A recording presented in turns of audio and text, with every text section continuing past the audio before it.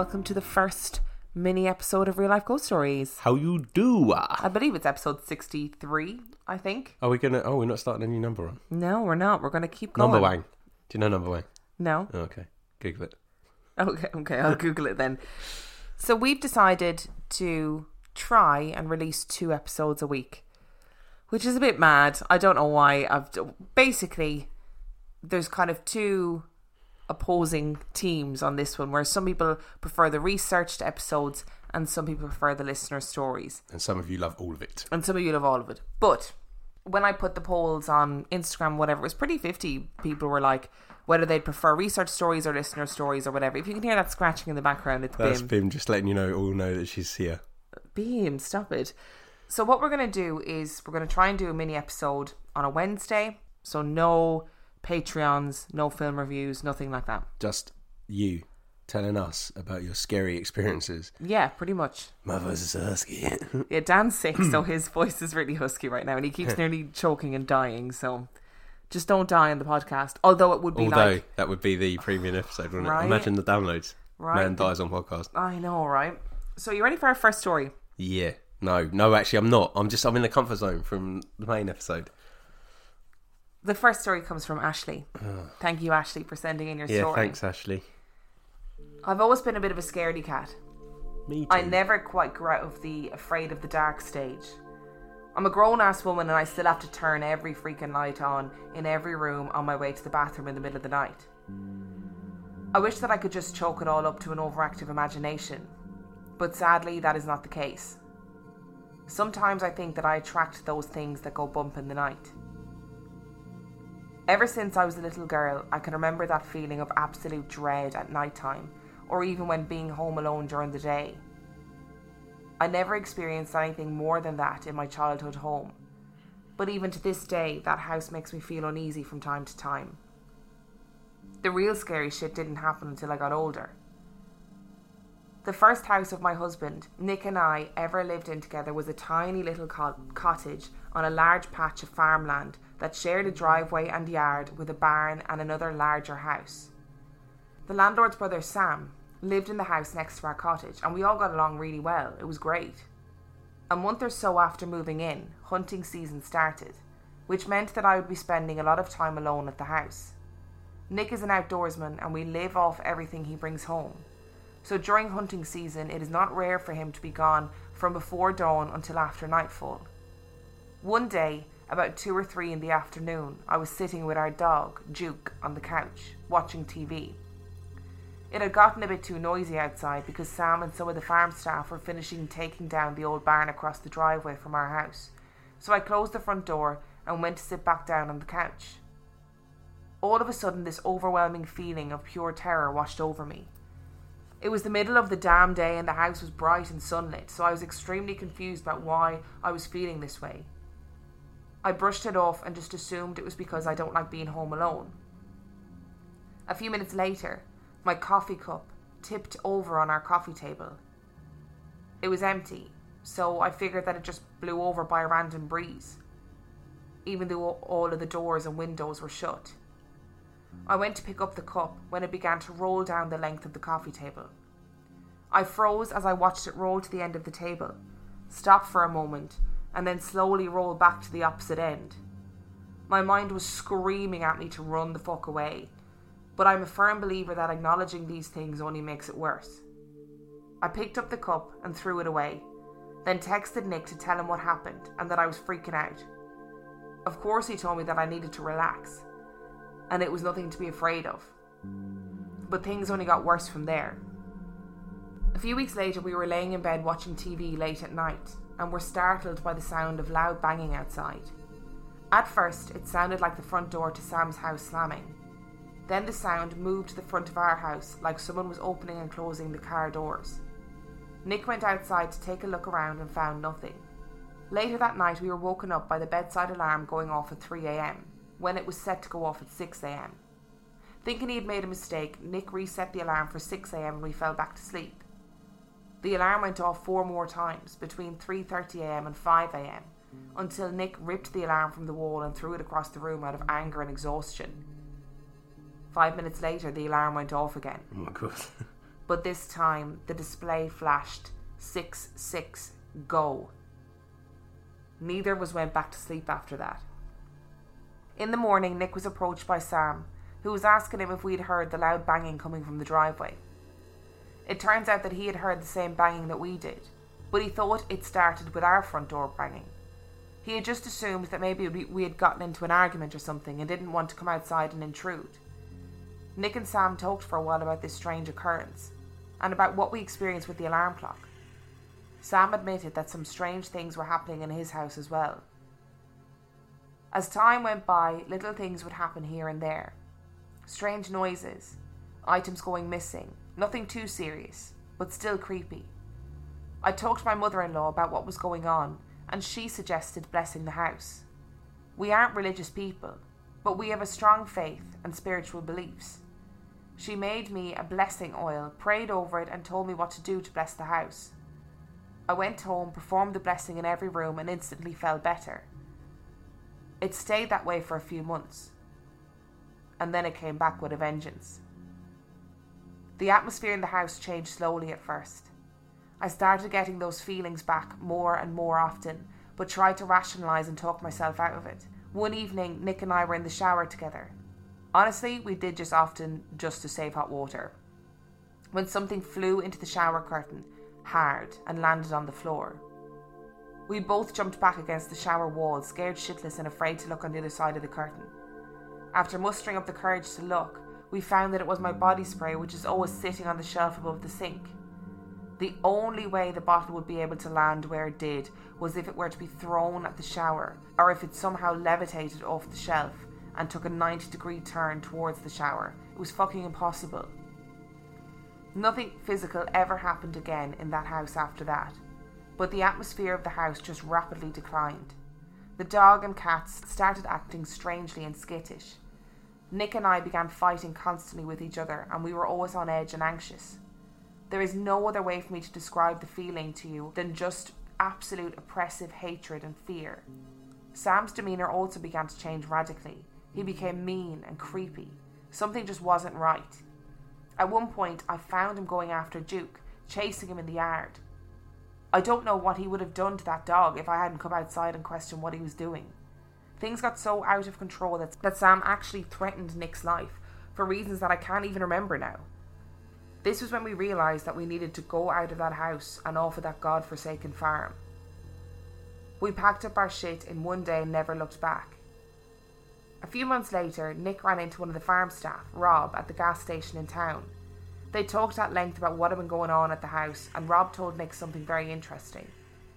Apparently, the barn that they were taking down when we first moved into the cottage used to have another apartment in it. In the apartment lived a mother and her teenage son. And we came to find out that the son had hanged himself in the barn apartment a few years before we moved to the farm. Maybe it's just a coincidence that all of the activity started shortly after the barn being torn down, but I don't really think so. I'd also love to be able to say that moving out of the cottage was the end of my paranormal experiences, but unfortunately, this story isn't the one that keeps me up at night. Oh, what? That's a cliffhanger. It'll keep me up at night as well. Well, Ashley, you said at the end of your email, should you send us the other stories? And fuck me, yes you should. No, please don't. Please do. No. So what are your thoughts on that story? Yeah, it's real creepy, isn't it? I don't like the stuff being moving. It's a bit aggressive because it was thrown at him, wasn't it? Yeah. I feel like poltergeists just messing up your kitchen is frustrating. Like, it freaked me out. Yeah. And I would hate it. But it's really frustrating. But if it wasn't aimed at you, if it wasn't threatening, if it wasn't aggressive, you just get to a point where you're like, oh, that's annoying. Yeah, because kids do that. Kids and poltergeists are essentially the same thing. Yeah, freaky. That was good. I like that. Don't laugh. Dan can't laugh because he'll start into a coughing fit. So so started off quite innocuous and then got quite heavy and then stopped, and then it was the oppression, like just the dark feeling of it, which is weird, isn't it? And it makes you wonder whether it was the young lad who killed himself, doing the stuff, or whether it was the stuff that killed the young lad, that got the young lad to kill himself, or what the fuck was banging around outside the house? The people on the roof. Don't. I'm not okay after the people on the roof scenario. If you don't know what I'm talking about, listen to episode 62 and I tell the story about my nephews. Yeah, because that whole banging outside the house makes me think like skinwalkery. Yeah. Or just that something really fucking angry. But it's always banging doors, isn't it? Well, it could be Black Eyed Kids trying to get in. Why would you say that? Well, knocking on doors. That story is really giving me the heebie-jeebies, and I don't know why. Like, I have that feeling where I want to take my legs out from under the table. I think it's the fact that it's quite creepy on its own, and then Ashley says, but that's not the one that keeps us up at night. Whoa! Yeah, babe, you need to send in your stories. Also, I remembered something from the last episode that made me laugh. What? Oklahoma Home. When you said Oklahoma Home, it was funny. It's not funny now because it's out of context, but it just came into my head. Because it's like Oklahoma Home. Yeah, it's not funny. I'm a delirium again. It's that cough syrup. Sorry. I don't know what's happening. No. I don't know what's happening. No. Would you like another story? Yeah, no. I actually don't, because it's kind of creepy. Okay. I was quite happy with 62 because it was kind of like, it was just interesting. It was like, it's like that time we talked about like near death experiences. It wasn't freaky, it was just interesting. And now you're just freaking me out again. And now I'm just fucking shit up. I'm loving it. Our next story is from Roxanne. This first one is about my sister. We had just moved to a new apartment unit with a second bedroom so that me and my siblings could finally have a room of our own. Previously we slept in the living room because we were too poor to afford more than one room. My sister took this as an opportunity to have a sleepover with her new friend, Sophia, of whom I had an uneasy feeling. In the night, while my brother slept in the bottom bunk and I watched from the top bunk, Sophia taught my sister how to make a homemade Ouija board. At the time, we were still very new to American pop culture, as we were barely integrating as first-gen Asian Americans. Furthermore, we were raised Buddhist, so neither of us knew what a Ouija board was, nor that she was teaching my sister to make them with the upside-down pentagram for the home position. While they played, I fell asleep. I've no idea how long they were going for, but I woke to screams. Sophia and my sister were freaking out because apparently a tennis ball that they had had next to them had rolled about 3 feet. I want to point out here that Sophia did not teach my sister the proper rules to playing on a Ouija board, so they never said goodbye and never closed any sessions. Rules that my sister would pass on to me when we played. Along with the other weird occulty things Sophia showed my sister, including a very disturbing picture of a grey that she had caught. Fuck off. What? Fuck off. No. Oh my god. No, that's like the instant picture in my head is that fucking scene from The Sixth Sense when they're watching that news clip of the child's birthday party and they see that big fucking alien. Yep. Sorry, I'm not right. Are you ready to continue? Because this is great because you're the one getting freaked out. She introduced my sister to Martita, the ghost of a girl who apparently died in a fire. The way to contact her was similar to the Charlie game. You played with 6 pencils and at least 2 people. Nothing remarkable ever happened when they played, but my sister said it was a weird sensation. When I contacted Martita, I didn't really believe it, as it seemed like something that could be manipulated by the other person. But the sensation I got every time we spoke was jarring. My neck, shoulders and spine would tingle, and my hands holding the pencils would go ice cold. It felt like someone was leaning over me to guide my hands as we played. I'm certain that these events made us more susceptible to paranormal happenings. A few years later, we were fortunate enough to move into a house where each child had their own room. My sister and her boyfriend Carlos were talking about getting married, even though they were still young. They were so in love. In 2002, Carlos died of a drowning as he tried to save another swimmer. My sister was so distraught, and even to this day believes that if he had survived, they'd be happily married with children. A few months passed after his burial, and my sister is up late one night recording songs for a mixtape off the radio. When she played it back from the beginning, she said no music played, only the sound of a strong wind. After about 10 seconds, she claimed that she could hear moaning. She said the voice sounded like Carlos, and that, though it wasn't very clear, she could hear her name being spoken. When it was over, the music played, as if the recordings had been pushed back to make room. She was so shaken by this that she recorded over it and cried her eyes out. She's refused to talk about it ever since. My partner never believed in paranormal experiences until he met me. His family were moderately wealthy, so they could afford to build a new house for themselves. It was in a developing neighbourhood so the land hadn't been used recently for anything else. It was a nicely sized house with 2 stories and an attic that was accessed by a mini door, not a hatch, from the same room upstairs. I'm definitely not psychic, but I've always been a bit sensitive to weird energy, and this mini door gave me the heebie-jeebies. During the day, nothing ever felt wrong, so I felt comfortable enough to travel around the house on my own. One afternoon, I was feeling exhausted, so he told me to go upstairs and nap in his bed while he and his mom made dinner. Through his open bedroom door, you can see the mini door directly across the hall. I turned my back to it and fell into a good nap until I was stirred by someone coming towards me. I laid in bed with my eyes open, feeling hazy, when the voice whispered loudly, "Hey!" Oh. I didn't respond. I felt this person walk to the foot of the bed, where he whispered again, louder this time, "Hey!" Something felt off. After a few minutes, the presence left the room, and I fell back to sleep, only to be woken again with another loud whisper, this time a woman's voice. "Hey!" I didn't move, and I didn't open my eyes. Something told me that I shouldn't. This new presence walked from the door frame right up to the bed where I laid, leaned over me and whispered into my ear, "Hey." I've no memory of what happened after that. My partner woke me up a while later, calling me down to dinner. I asked him why he and his mom had come upstairs to whisper at me. He looked confused and told me that they had been downstairs the entire time and no one had come up. My bones chilled and I asked him not to leave me alone upstairs again. He didn't understand, but he promised me he wouldn't. Later on, I told him about what had happened to me while we were out, because I didn't dare speak about it in the house, and advised him that if anything tried to contact him, not to acknowledge it. He didn't understand, but didn't try to dispute it, and believed in my experience, on account of how shaken I was. I acknowledged that I could have been half asleep, but the way this felt, I know I was fully conscious. I told my partner that I didn't get good feelings about that mini door, and he said he'd look into it, even though he knew top and bottom of the house. A few years later, we were on a video chat during the night. My mic was on mute because I was doing something else, and he was watching a movie, so he wasn't wearing the headphones, and because his parents were sleeping downstairs, he had the volume down.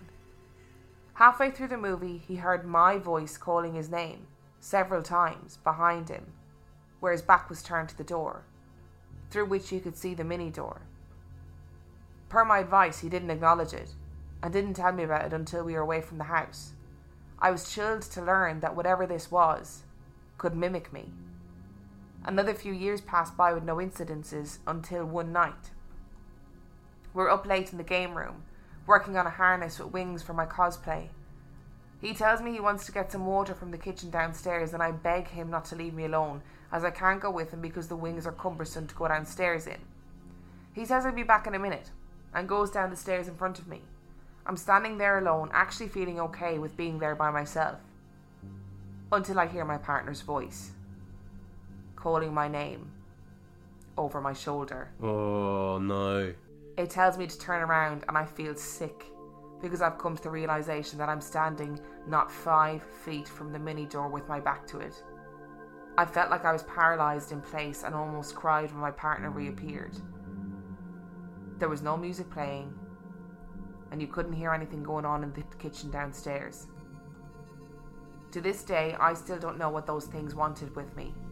I've never had an experience like this before or since, and I hope to never find out what it wanted. Hell yeah, I'm with you on that.